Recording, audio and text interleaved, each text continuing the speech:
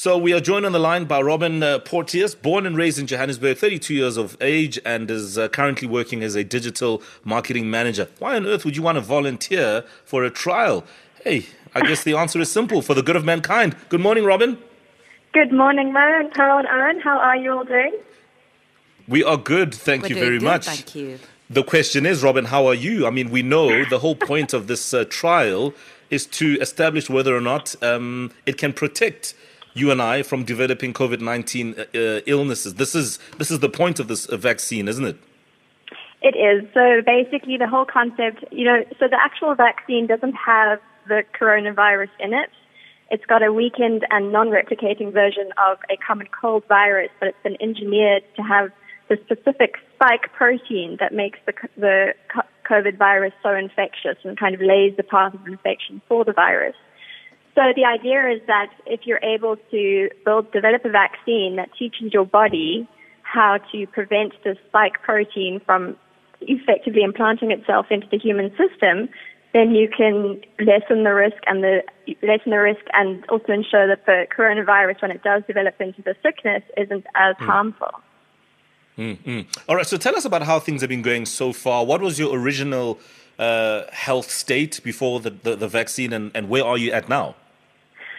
So before you even get the vaccine, they make you jump through all of these medical hoops. You've got to go in and do a full half a day of tests, everything from blood tests to urine tests. They weigh you, they measure you, and it's quite extensive, and obviously responsibly so, because you want to make sure that people who are taking the vaccine will be in a position that their health isn't compromised, because we do know that people who've got diabetes are prone to getting more sick than other people. So you've just got to you've got to make sure that the candidates who are being put through the trial are kind of the optimal candidates. And so then if you do pass, then the next day or 2 days later you get injected. So that was yesterday for me. And so far I feel completely fine. And I don't know if I'm disappointed or not, because it could mean that I had the placebo. Well, exactly. It's all in the mind. It's all in the mind. What are some of the side effects that you were told would sort of come about? Are there any, actually? There are. So literally from the first day, you've got to keep a 6-day journal in terms of your health. So you're monitoring everything from your temperature. You're even monitoring, so the actual site where they've injected you, you're monitoring it for whether it gets swollen or develops redness, itchiness, etc.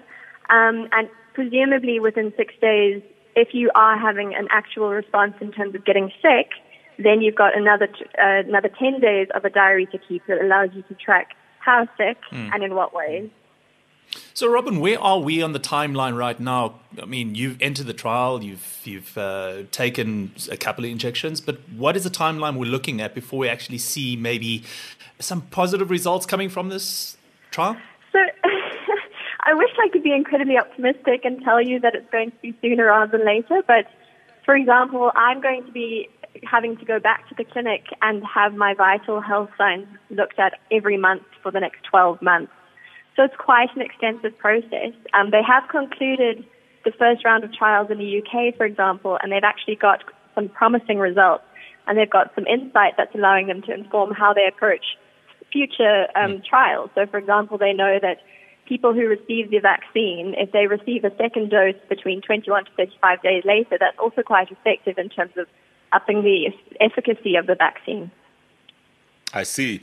Robyn, before we let you go, you have to teach us how to pronounce the name of this vaccine, because I tell you what, all I see is Chad Ox1 nCoV-19.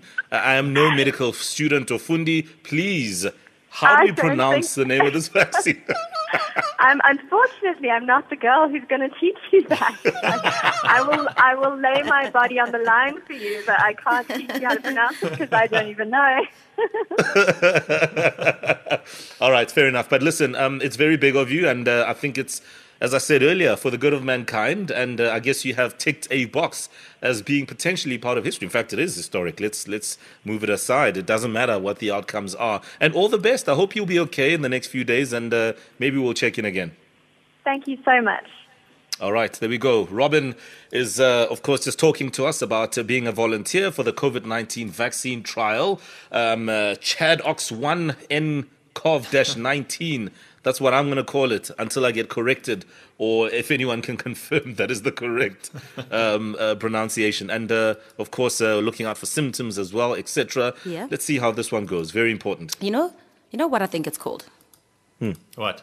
Mamelodi Sundowns fixing the country. Oh, pal, yini kamsizele more flavor.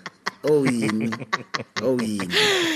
It's Lungisele country.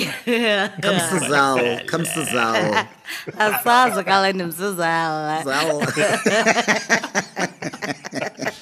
Uzenzele. Oh my goodness. Better Like the COVID-19 vaccine, like the COVID-19 vaccine, I guess Kaizer Chiefs are still in the running. So thank you very much, Robyn, for your time on the show. It's 7 o'clock. We've got lots coming up in the next hour. In fact, straight after the news, and it will be literally about current affairs or not sport, we'll be bringing you a live unplugged performance from AKA. Good morning. Stay with us.